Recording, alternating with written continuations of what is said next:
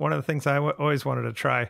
I haven't shot one with a shotgun in quite a while, and I kind of missed out a little bit. And I think it'd be kind of fun to stand with a shotgun behind a tree and have the birds come into the decoys and have the decoys just be like 6 yards from the tree, and then just jump out with a shotgun and try to get the tom to take flight and then shoot him out of the air. Shoot it out of the air. Are you serious? I think that'd be so fun. You know what? I might have to see that just to see Aaron's response to that, if he's in the group, or Brad's response. That would be just comical. I'm gonna do it with pink socks on and an Elmer Fudd hat. There you go. You have to wear an Elmer Fudd hat.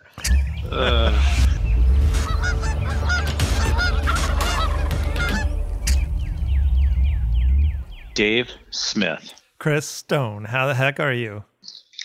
What's going on, buddy? Oh, another day in paradise over here. I'm just counting my blessings.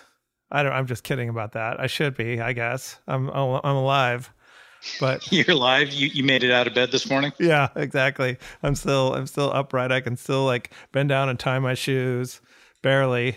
I can't really see my feet, but yeah, I can tie my shoes. So it's all good. How about you? Good. Just plugging away. Working, getting ready for turkey season and living everyday life. Right on. What's up, Chris? What's up, Brad? What are you doing? Just hanging out with Dave here and Scott. We're trying to get in 3 podcasts today, which is a record for us. We've done 2, but we're feeling extra ambitious today, so... Or extra lazy, however you want to look at it. Yeah, I guess. Are you going to stay hydrated with caffeine drinks or the other type of drinks or just water or what? Well, whiskey worked really well for me a few episodes ago, but that was when we were recording at my house, and we're at Dave's today, so I'm just drinking water here. And it's morning, so like Bloody Marys maybe. But what's funny is the time when we went to Brad's house, and he's like, "Yeah, we should drink whiskey. Like, it'll just kind of, you'll be laid back and everything." And I'm like, "Oh, okay." So Brad pours me this whiskey, and like, I thought I had a pretty high tolerance for alcohol or whatever, and Brad is just like chugging this thing down. And next thing I know, I'm like, the room is like spinning. I'm like, "What in the hell is?" And yeah, it was strong. Nice. Yeah, you don't want to be a quitter.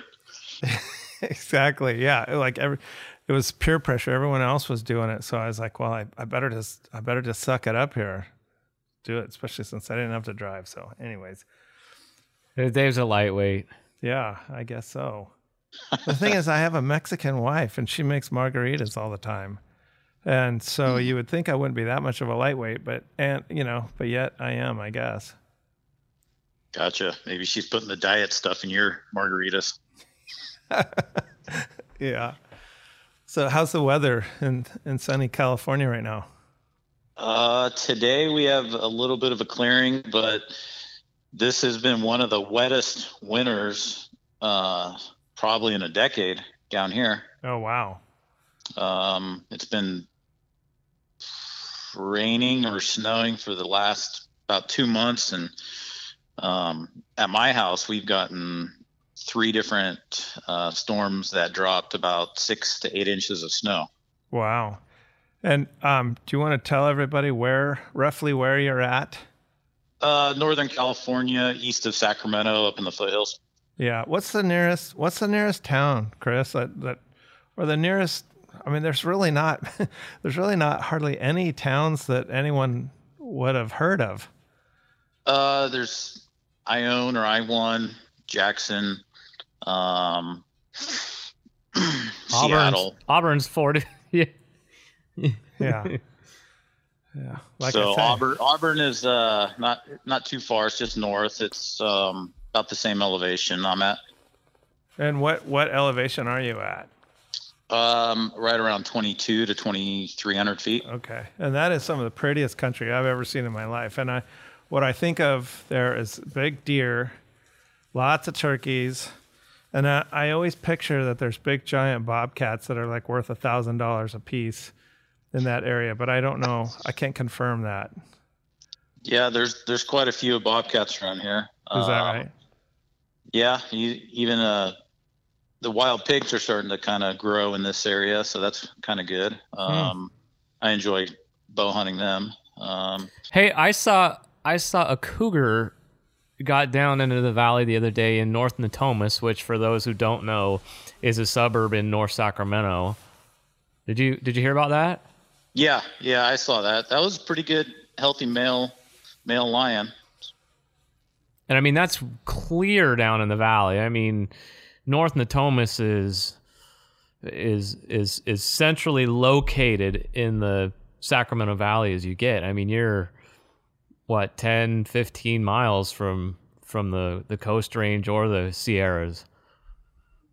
Correct. Yeah, and I'm guessing there's, the Sacramento River, there's the American River, then there's all the drainages off those. I'm sure he just followed one of them down and then got lost. Yeah. So, but yeah, there's way too many cats here. Way too many. Same here. Boy, yeah, in Oregon, we kind of have a big problem. About the time that the population was really, really high, Oregon voters voted to outlaw the use of dogs for hunting cougars, which is really the only effective method. And so that, had a huge effect. A population that was already high got even higher. And now the irony is that there are certain places where they have no choice but to control the population. And so the only effective way of doing that is with dogs. And so now, instead of having hunters, pay money to buy a license and or hire a guide and all that stuff and support the local economy and everything like that, now we pay government hunters to hunt cougars to keep the population in check, and they use dogs. So that's just classic. Makes a whole lot of sense, doesn't it? Yeah, it makes a whole lot of sense. Like a lot of things in our government here in wonderful Oregon. Yeah, it's the same down here. And before they in California put lions on endangered species list, they looked at the number of lions being harvested by hunters, and then they compare it to nowadays the lions that are killed by trappers and Fish and Game, and the number killed now by trappers and Fish and Game, I mean, is a lot more than it was back when you can legally hunt them. But they're not making any money off of people who want to hunt them. So yeah, it just doesn't make sense. Yeah. Yeah, well, and I was a boy when they outlawed dogs, and as I recall, California actually kind of spearheaded that one before Oregon. I think it happened a year or two earlier in California. I remember they had those campaigns where they were showing how, the cougars were attacked by the dogs, and I think PETA funded most of those ad campaigns, and it would show dogs chasing down cougars and the unethical treatment, and everybody in California, of course, felt so bad for the poor cats, and until they started encroaching into urban areas and stalking and or killing joggers. Yeah. Yep. It happens. So unfortunately, us people in California, we got to go out of state to do it. And even if we do that, there's still the legality of not being able to bring it back into the state per the Fish and Game codes and law, even though it's not constitutional. But so. Oh, are you kidding me, Chris? So you not only is there no open season in California, but you can't legally possess a cougar that was harvested in, say, a neighboring state like Arizona, where cougar hunting is legal. You can't take that animal back into California. No, you can't. Per a Fish and Game law, when they wrote the Endangered Species Act, they slipped it into the language that you could not also bring into the state mountain lion parts, taxidermy, meat, any part of the cat whatsoever. The only exception that they allow is if you're going to pretty much use the part of a cat for some type of educational purpose, like stick it up in a museum or maybe in a school or some type of public office building where its primary purpose is education. And which is heartbreaking because I know a lot of guys like myself have gone out of state and harvested lions, and they'd like to bring some back, to whether it's the meat to enjoy at home or the taxidermy to put up in their residence. And if they're sticking to that code, then they can't really do that. I know a few people here or there, they'll cover their basis of which route they come into California, and they'll bring them in and just kind of keep it quiet. But I don't know, I'm not willing to take that chance, and right. I gotta do the right thing. So and plus we'll just do a sculpture for you. We'll just make a DSD cougar. Yeah. We'll put it on the list anyways. We'll get to it.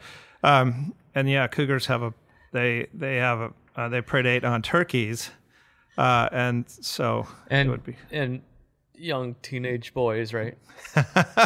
Yeah. Are we talking about mountain lions? Yeah, right. Mountain lions. Yeah. Well, yeah. And by the way, I wanted to say earlier too, since California is in the conversation, Brad was talking about that they outlawed cougar hunting when he was a boy.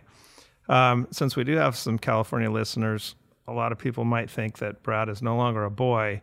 He actually means now that he's a man. He hasn't changed genders or anything like that. So. Thank you for making that clarification, Dave. Yes. But anyways, if he did, he's protected. So. Yeah. Good. Yeah, that's good to know. Yeah. So, anyways, the reason why we're talking to Chris Stone today, besides he's our good friend and a great guy, he is a fantastic turkey hunter. And when we think of Chris Stone and his group of hunters, we always think of natural setups. Chris is the master of doing what we call natural setups, which is archery hunting with no blind. And I think for you, Chris, it's kind of had gotten to the point where maybe you needed a little more challenging way, and that kind of came up as the ultimate way. Is that how you would describe it? Yeah, I was just thinking about it the other day, and I was about 7-8 years ago. Me and my buddy Joe, who you guys have met and know real well, Joe Frater. We were strictly bow hunting turkeys, spring and fall. We were doing it out of blinds and using the first, generation of your guys' decoys and having great success. And your decoys plus the blind, just changed turkey hunting dramatically as far as close encounters and being able to get successful archery kills and archery shots on turkeys. And after doing that for a few years, I just kind of wanted, I guess, more of a challenge, wanted more of a, even more close contact with the birds. And so told Joe, I'm like, hey, we're going to ditch the blinds this year and go natural setup or bust. And that's pretty much the way we've been ever since. And it's been fun.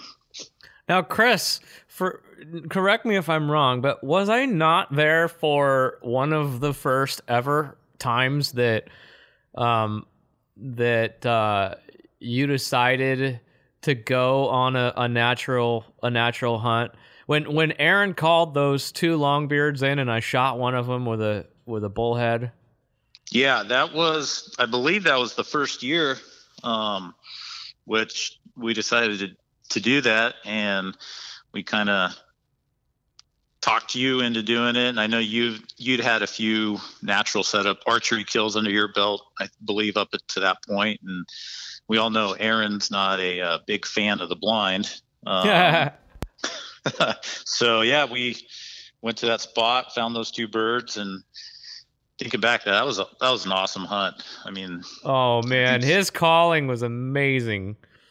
Going back and forth with that hen and watching the video that you took with my camera. I every once in a while I'll go back and look at it. Just listen to the audio of Aaron and that hen calling. You can't tell, which is Aaron and which is the hen. I mean, it's that he's that good.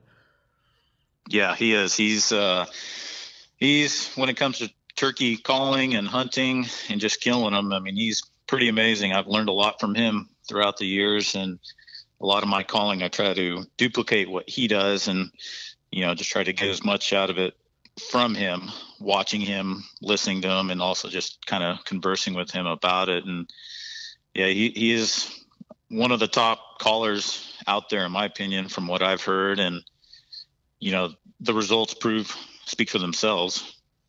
He is really natural sounding. He doesn't.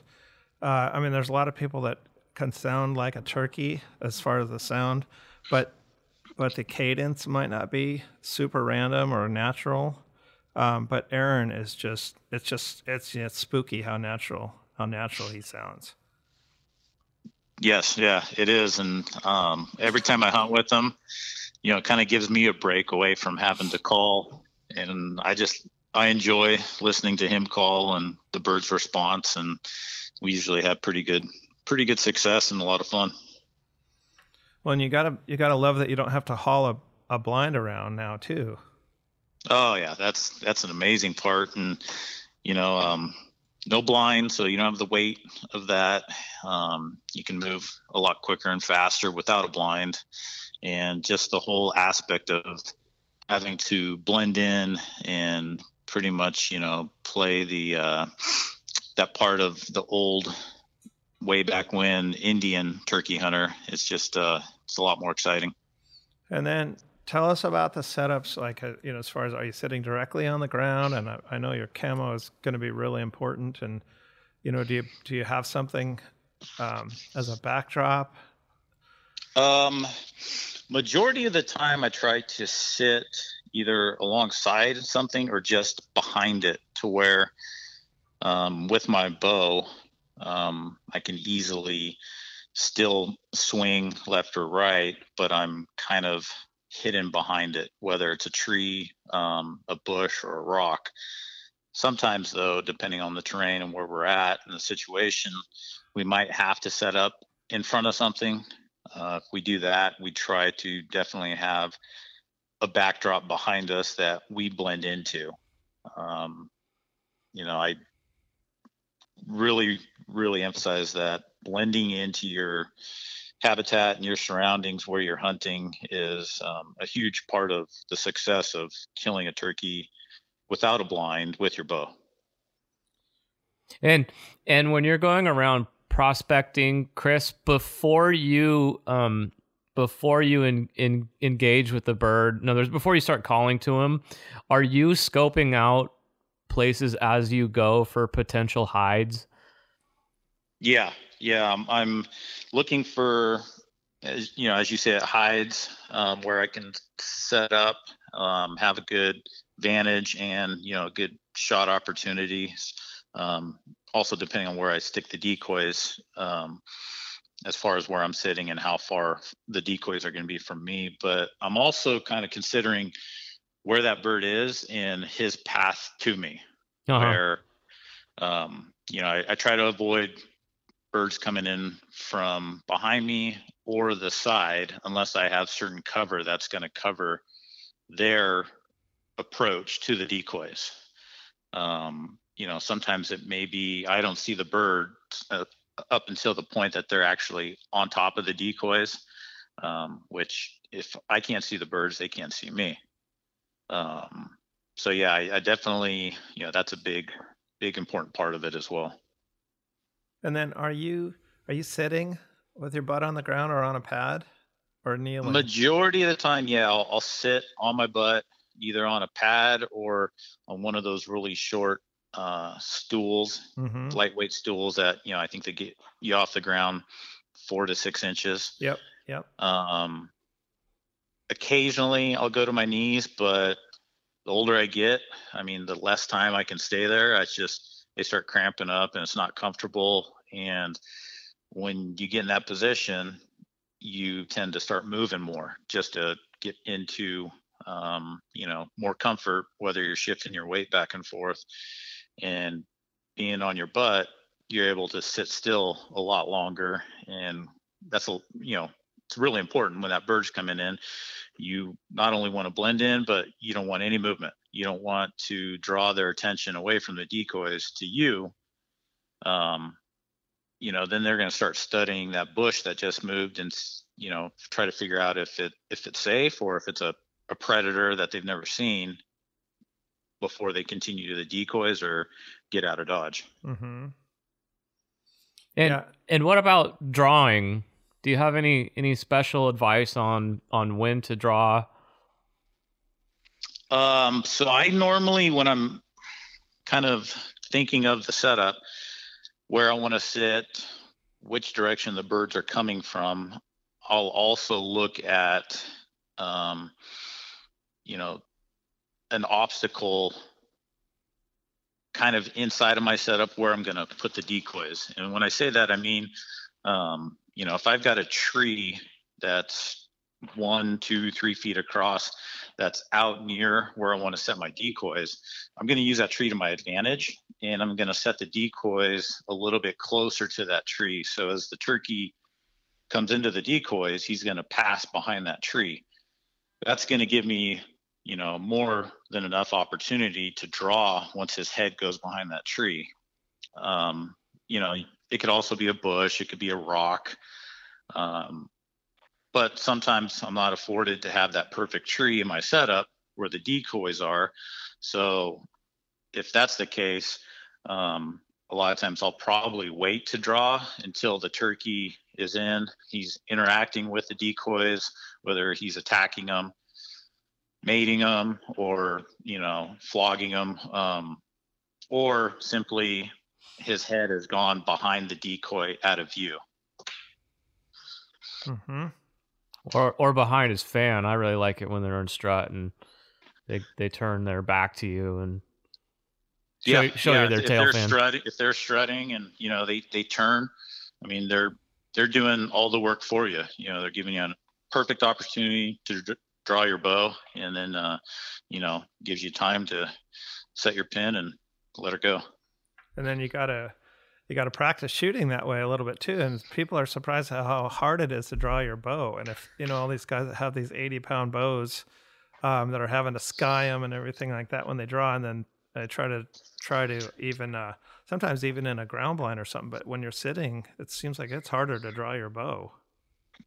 Yeah, the weight. I saw in an article, they say when you draw on your bow sitting down versus standing up, the weight that it feels like you're pulling is almost doubled of what it is normally. So I believe it. So if like you're drawing 70 pounds standing, sitting down, they say it's almost like you're drawing 140 pounds. And then it's more important than ever to, like in the case of a tree, if a turkey's walking, like you don't have that much time to get the bow drawn. Like if it's walking and it's going behind a tree, you have to get it drawn fairly fast. And then fairly fast, but smooth as well. But smooth, yeah. I was going to say otherwise, if it's while the bird's interacting with the decoy, then you have to be really, really smooth so that you can't be skying the bow and all that stuff. No, a lot of times when I'm practicing, specifically before turkey season, I'll mainly do all my target practice from a sitting down position, and I'll have the bow out in front of me with my release on in that position just prior to drawing, if that makes sense. So all I have to do is slowly pull back into a drawing position which will make the least amount of movement. Yeah, that sounds good. And then would it be cheating to put together like a really quick semi ground blind of a few limbs? No, I mean, I do that as well. Even though, call it natural and we're not using a blind. I mean, I've got several setups and spots where I kind of hunt year after year, and I'll use some branches and some bushes, and I'll kind of make a natural, setup or a natural blind using some vegetation just to kind of help blend me in, maybe help kind of cover, the lower extremities of me. And especially if I've got, my daughter or someone with me, that kind of helps protect or blend them in as well and cover any movements that they might make. Right on. Well, and I've also seen lots of video of you where you're pretty in the open. There's not much cover, but you're just really, really careful about the timing. And your camo, I think you wear a lot of the kind of greener color Kuiu. It seems to blend in really well, and then you just draw your bow really smoothly. And I think I've seen videos of you and Joe getting doubles that way. Yeah, we've gotten quite a few doubles that way. Regarding the camo and the blending in, we set our decoys up from 8 to 12, 14 yards at the most away from us. So those turkeys are fairly close, and, big proponent of 100% camo, head to toe. We try not to wear any colors that just don't blend in, that are not natural.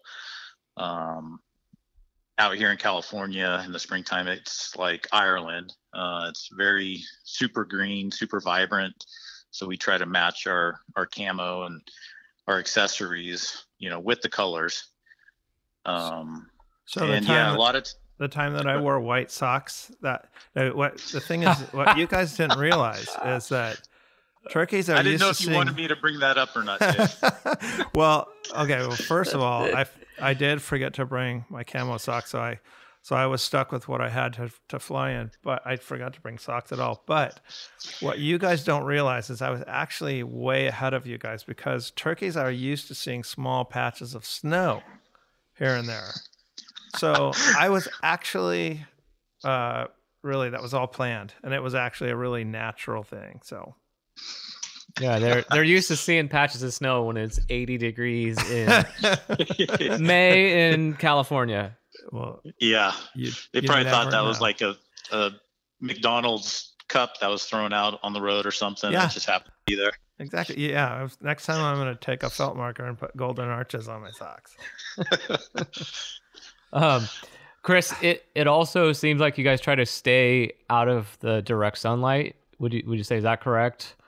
Yeah, for sure. Try to stay in the shadows as much as possible.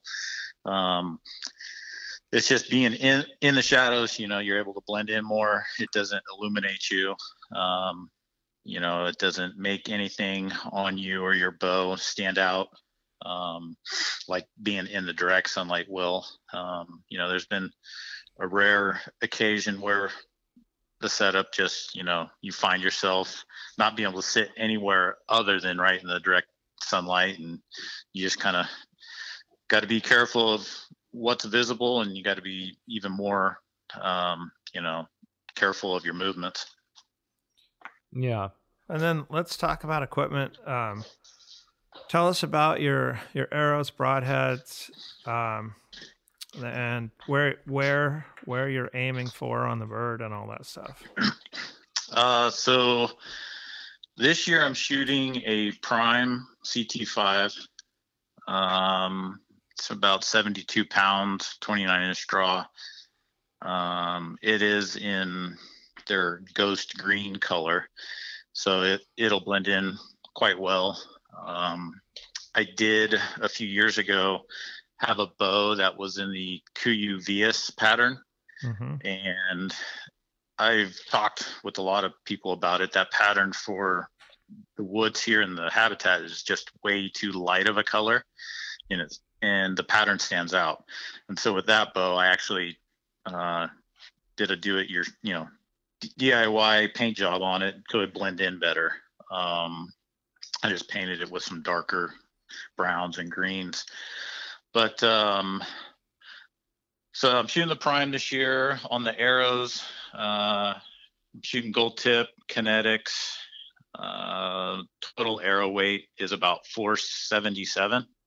So it's up there in weight. Mm-hmm. It's the same arrows that I shoot big game with.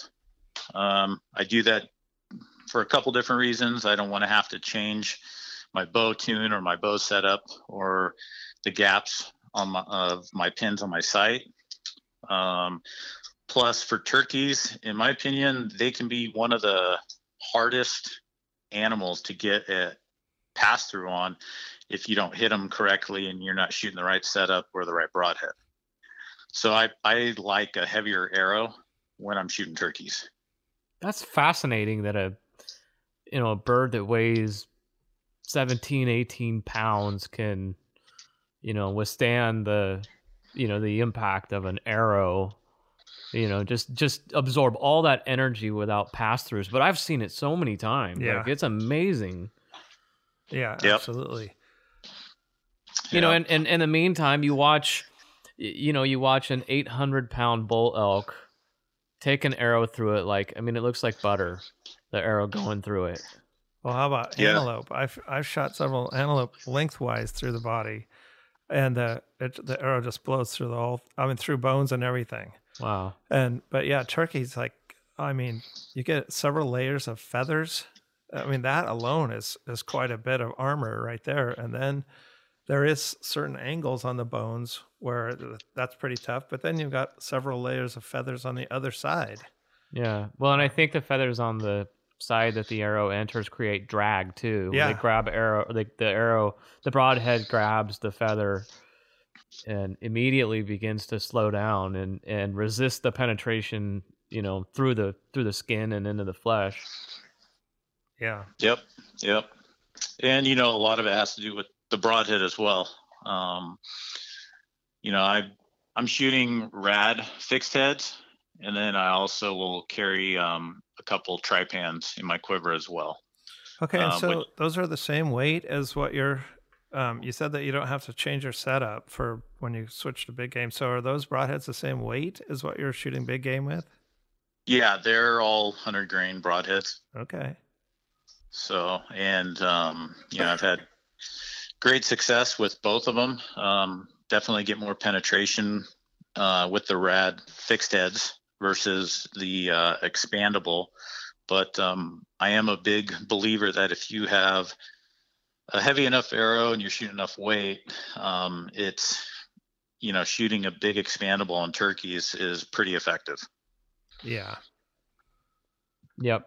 I'll agree too. And where are you aiming? So on turkeys, there's a lot of diagrams out there and a lot of pictures of and a lot of 3D targets where they have kind of drawn in their own turkey vitals, which I'm going to say right now. What's that? It's a big guess. Like there's some of them that are pretty bad. Yeah, I'm going to say majority of them are not accurate at all. Most of them are either too low or too far forward, where if you hit a bird in either spot, you're going to be hitting them in lower legs or you're going to be in that breast ring. Turkey's anatomy, their vitals sit up high and farther back. Yep. On a broadside turkey, whether it's in strut or standing, kind of that wing pit area, you don't want to be any farther forward than that wing pit. So anywhere from there back, you're going to be in the vitals in the chest cavity.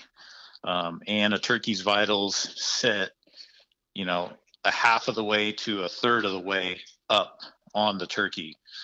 They're definitely not lower.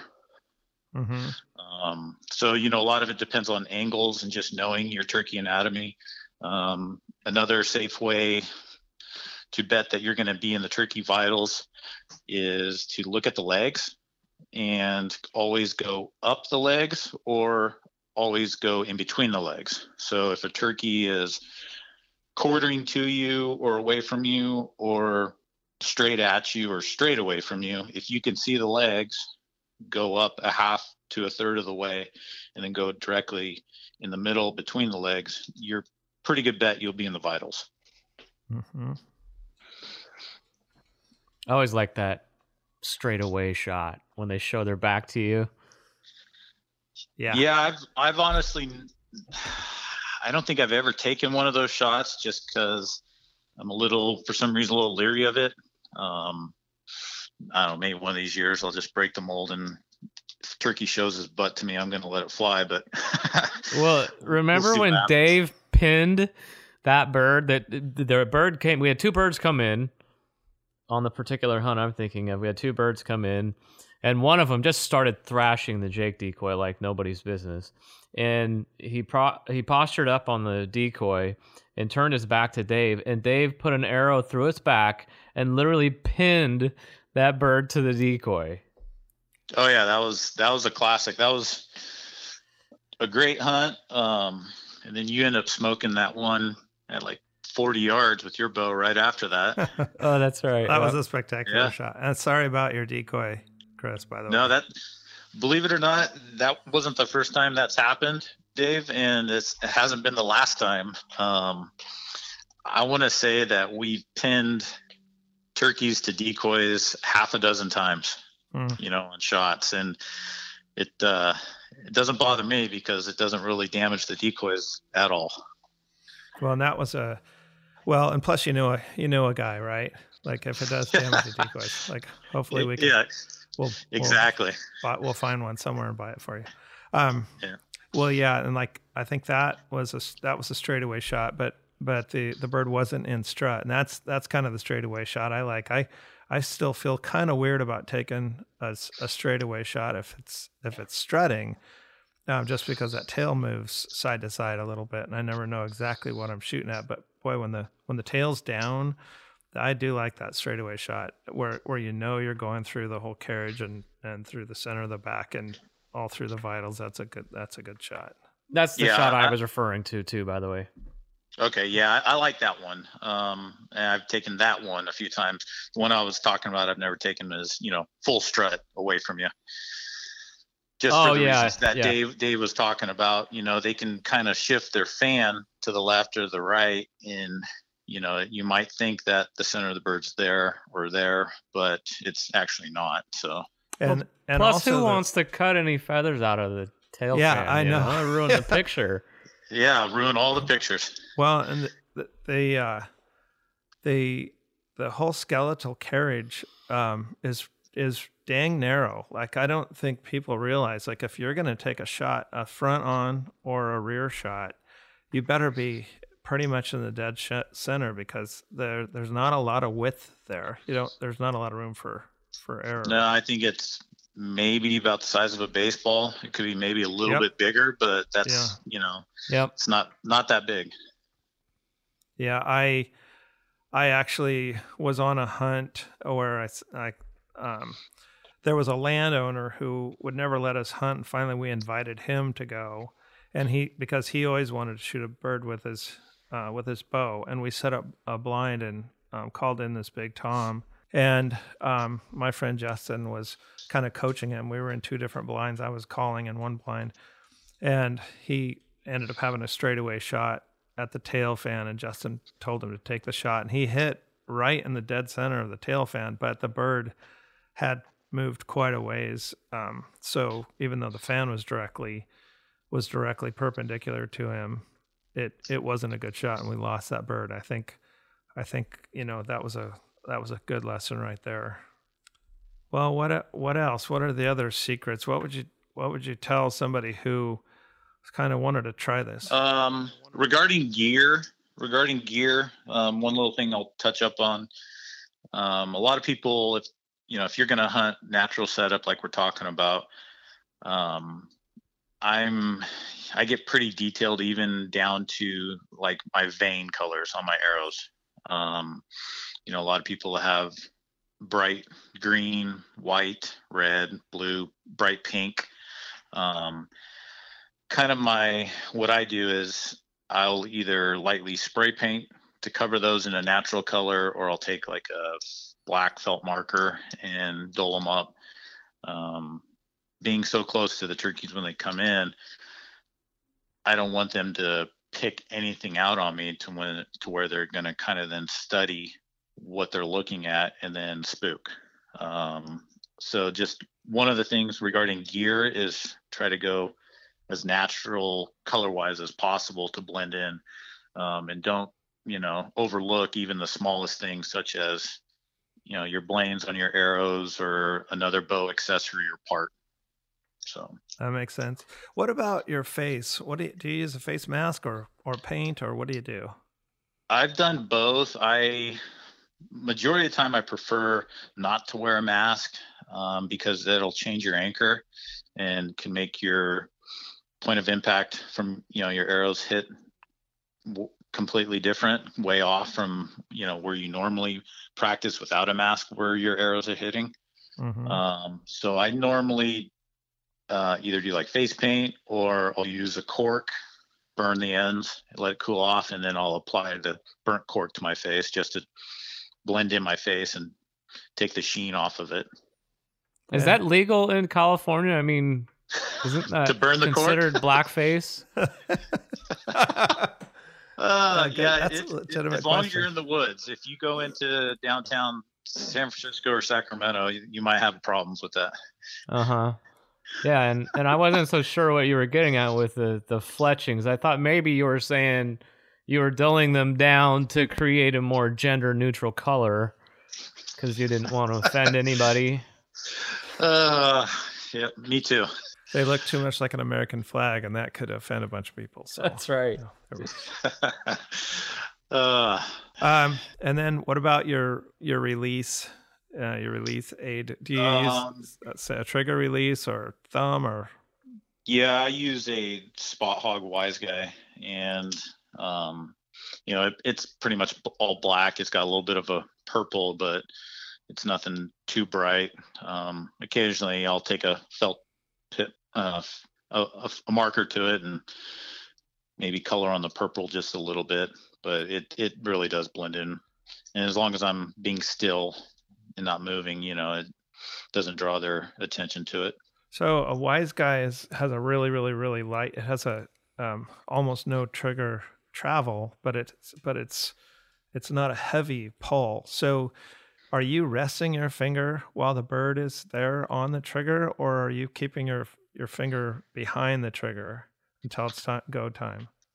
So I keep my finger behind it until it's about go time. I'll settle my pin, get my anchor, and then once I'm settled on the bird, then I'll slowly move my finger in front of it and just execute the shot.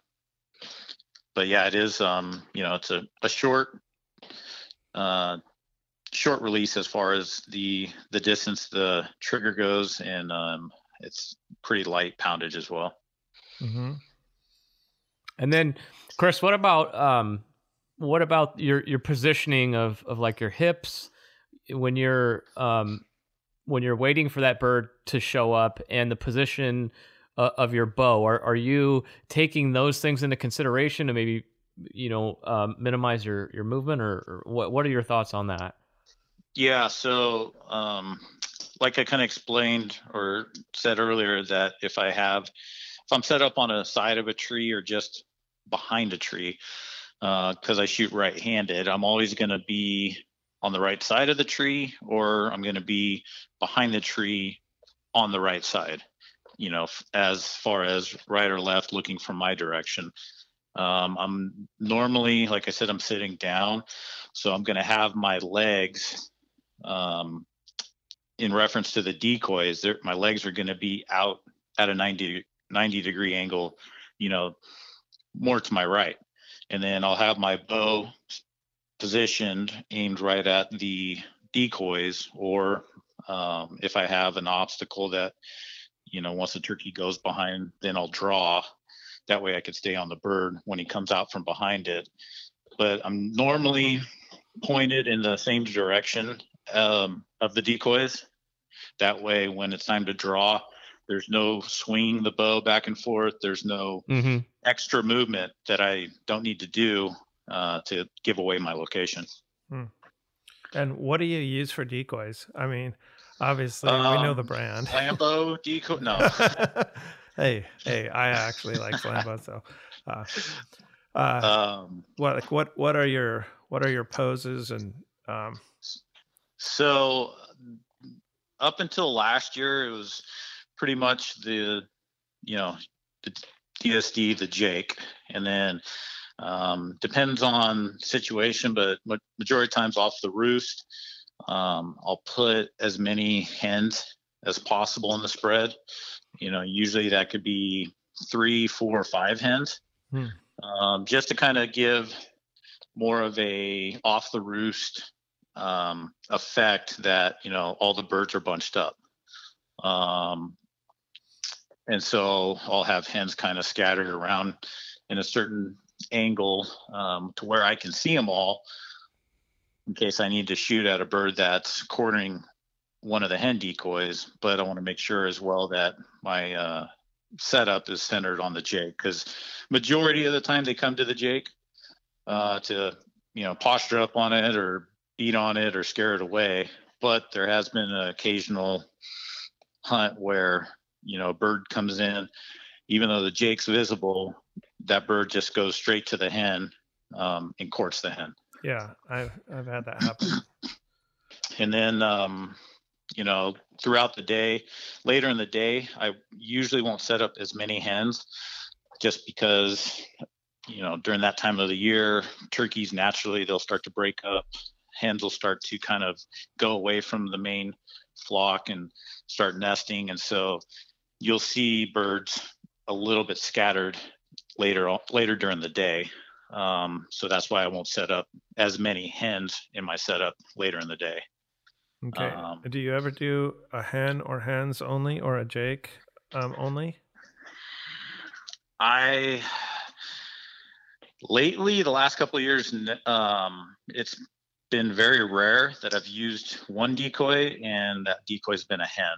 The last time I did that was probably 6 years ago, and we did have a good hunt. I think on that setup, Joe and I got a double, but the birds, they came in and then they kind of stood out there at 18, 20 yards strutting, and it was later season. So I think they were kind of, they've been kind of chased off by other hens that were done breeding. And so they were a little leery of coming too close to that hen decoy. And so they kind of stayed out there at a distance. And luckily I dropped the bird I shot. The other bird then went to his buddy and Joe shot that one. Nice. But majority of the time I'm, always have a Jake decoy and at least one hen. Okay. And what percentage of the time, Chris, are you hunting with other people versus by yourself? The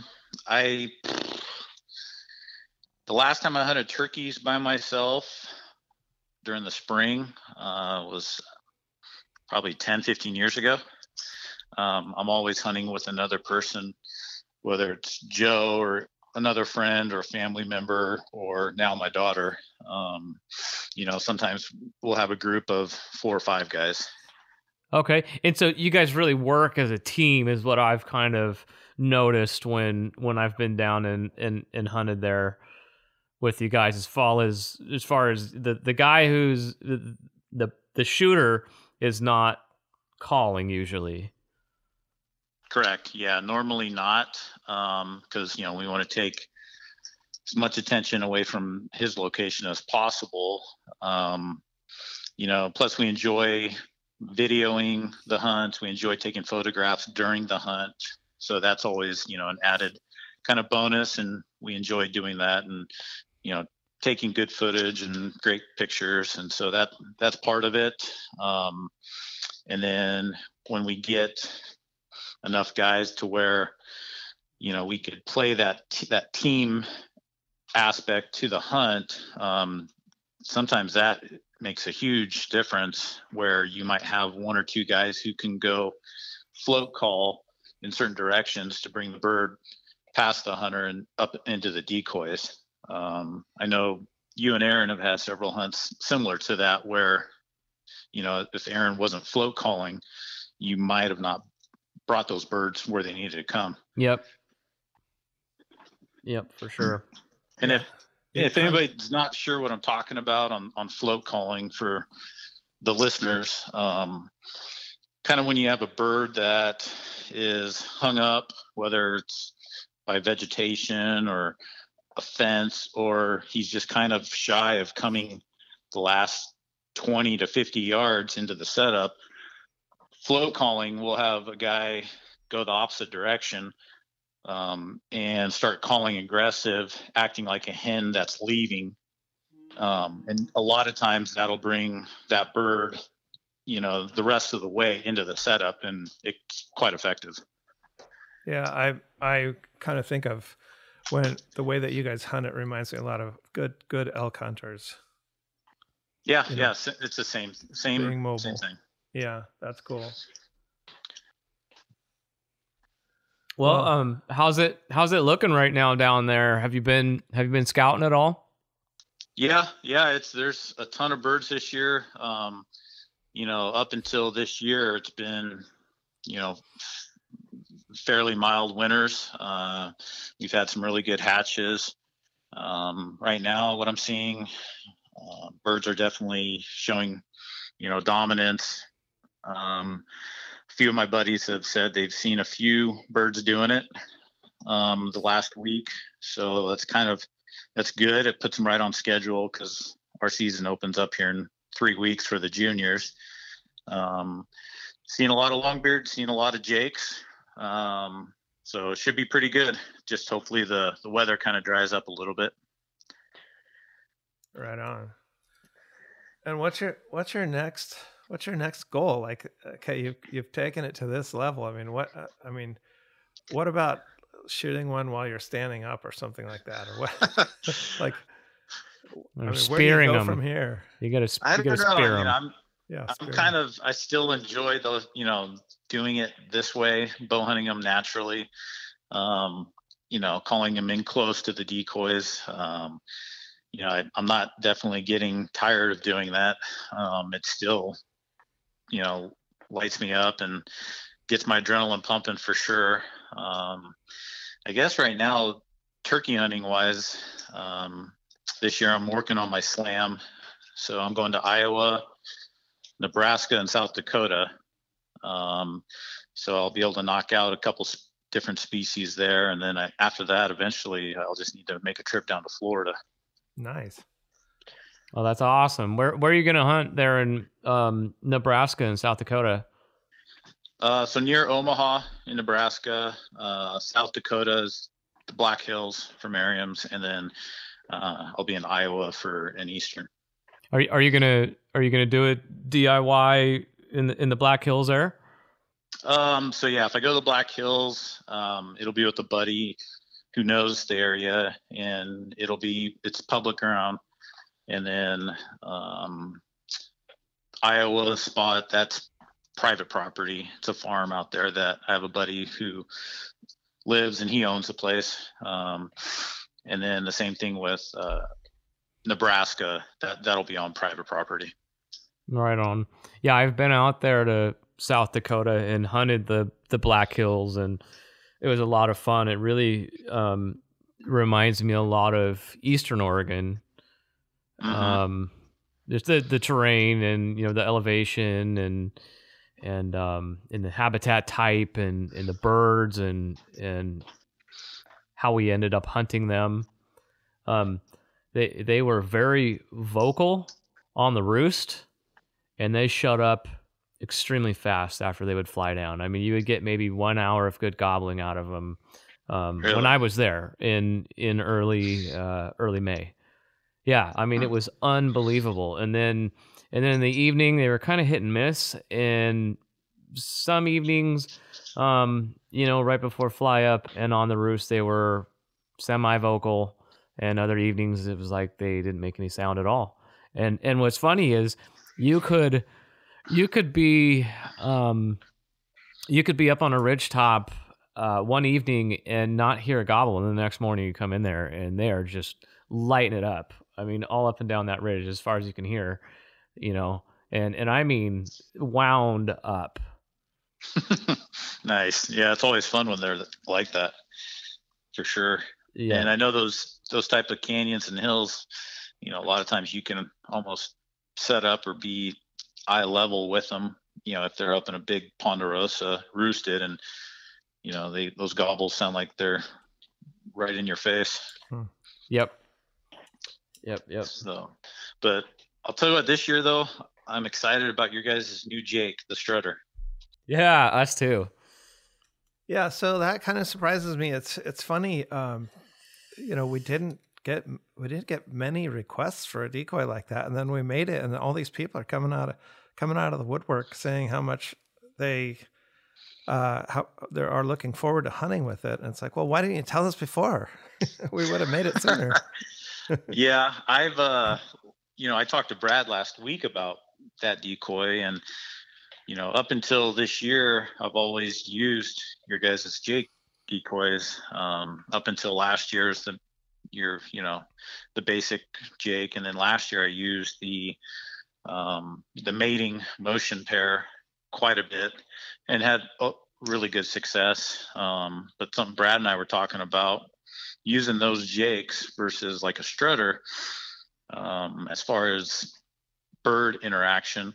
Seems like with the Jakes, you'll get birds that come in to the calls, come into the decoys fairly quick, and then once they get into the setup, majority of the time they kind of are expecting the Jake decoy to take off to run, whether if it's a long beard or a group of birds, and it kind of always takes them a few seconds or a minute before they interact and attack it or whatever they do to that decoy. Where with the Strutters, it seems like there's more of a instant violent attack sort of interaction, which I've never hunted behind a Strutter decoy before, and I'm kind of just looking forward to using the Jake Strutter and just kind of see the difference in response. Yeah, that's an interesting point, and I don't think a lot of people realize that. Like with the Jake, it can actually be slightly intimidating in the fact that it doesn't run away. And meanwhile, a Strutter can be look really vulnerable or kind of clueless. And so, yeah, it's it'll be, I think you'll have fun. I think you'll have fun with that Jake Strutter, and it should be a lot easier to use than our original Strutter, as far as having wings on it already and a beard on it already. Is where all I have to do is add a tail fan, and it's a little bit smaller, easier to haul around. Nice. Yeah, I was thinking even I might use, if the situation's right, attach the string and the handle from my the mating motion pair, and maybe attach it somehow to the Jake just to give it a little movement if needed. There you go. Yeah, I've done that for years to my original Strutter, and I swear by it, man. It works. I can't even tell you how many times I've had a bird or birds come in and they get to a certain point and they're just not real sure if they should, approach and stop at 60, 70, 80 yards. And boy, I tell you, having that pull cord is nice. You just give it a little turn. And a lot of times, I would say, honestly, the vast majority of the time, they will continue coming. Nice. Yeah, it's going to be fun. I can't wait to use that. Yeah, well, man, I tell you what, I know we keep saying it, but one of these years we got to get back down and hunt with you guys, because I miss it. I miss it so much. Yeah. Yeah, it's been, this will be 3 years now? Oh, geez. Yeah, I can't even remember the last time. Yeah, probably about probably about 3 years. I mean, I was coming down just about every season there for quite a while, but when you have a growing company and the springtime is, the busiest time of the year for us as far as filling orders goes now, it's just hard. Yeah. Well, you guys know you're always welcome to come down here, and we'll tie a few birds to the trees for you. No, we appreciate that. That's what we need. We need them tied to the tree. Yeah, exactly. One of the things I always wanted to try. I haven't shot one with a shotgun in quite a while, and I kind of miss that a little bit. And I think it'd be kind of fun to stand with a shotgun behind a tree and have the birds come into the decoys and have the decoys just be like 6 yards from the tree, and then just jump out with a shotgun and try to get the tom to take flight and then shoot him out of the air. Shoot it out of the air? Are you serious? I think that'd be so fun. You know what? I might have to see that just to see Aaron's response to that, if he's in the group, or Brad's response. That would be just comical. I'm gonna do it with pink socks on and an Elmer Fudd hat. There you go. You have to wear an Elmer Fudd hat. That's fun. All right. Well, thanks for talking to us, and thanks for all the great tips. It's really fascinating. I know there's going to be a lot of people that are really excited about trying it now, but you are one of the true pioneers of that method. Yeah, I enjoy it a lot, and I enjoy trying to help others out, and having them try it out and having them become more successful at it. So, I constantly get a lot of questions and phone calls before turkey season, about little tips and tactics regarding natural setups, and even hunting with a blind. I still do that quite often, especially with my daughter now. I'll be hunting out of a blind with her. She's going to be shooting a crossbow, so there's also that whole aspect of using a blind as well. But yeah, I mean, I enjoy seeing people's success, and I try to help them out, and try also to kind of document our seasons as you guys have seen and been a part of, with videos and photographs, and try to put that online somewhere for people to see as well. Right on. Cool deal. Right on, Chris. Well, hey, buddy, it's great talking to you. Thanks for coming on, and good luck this season. Thanks. Appreciate it. And, you'll be getting some photographs soon. Can't wait to let the madness begin. All right. Love it. Thank you, Chris.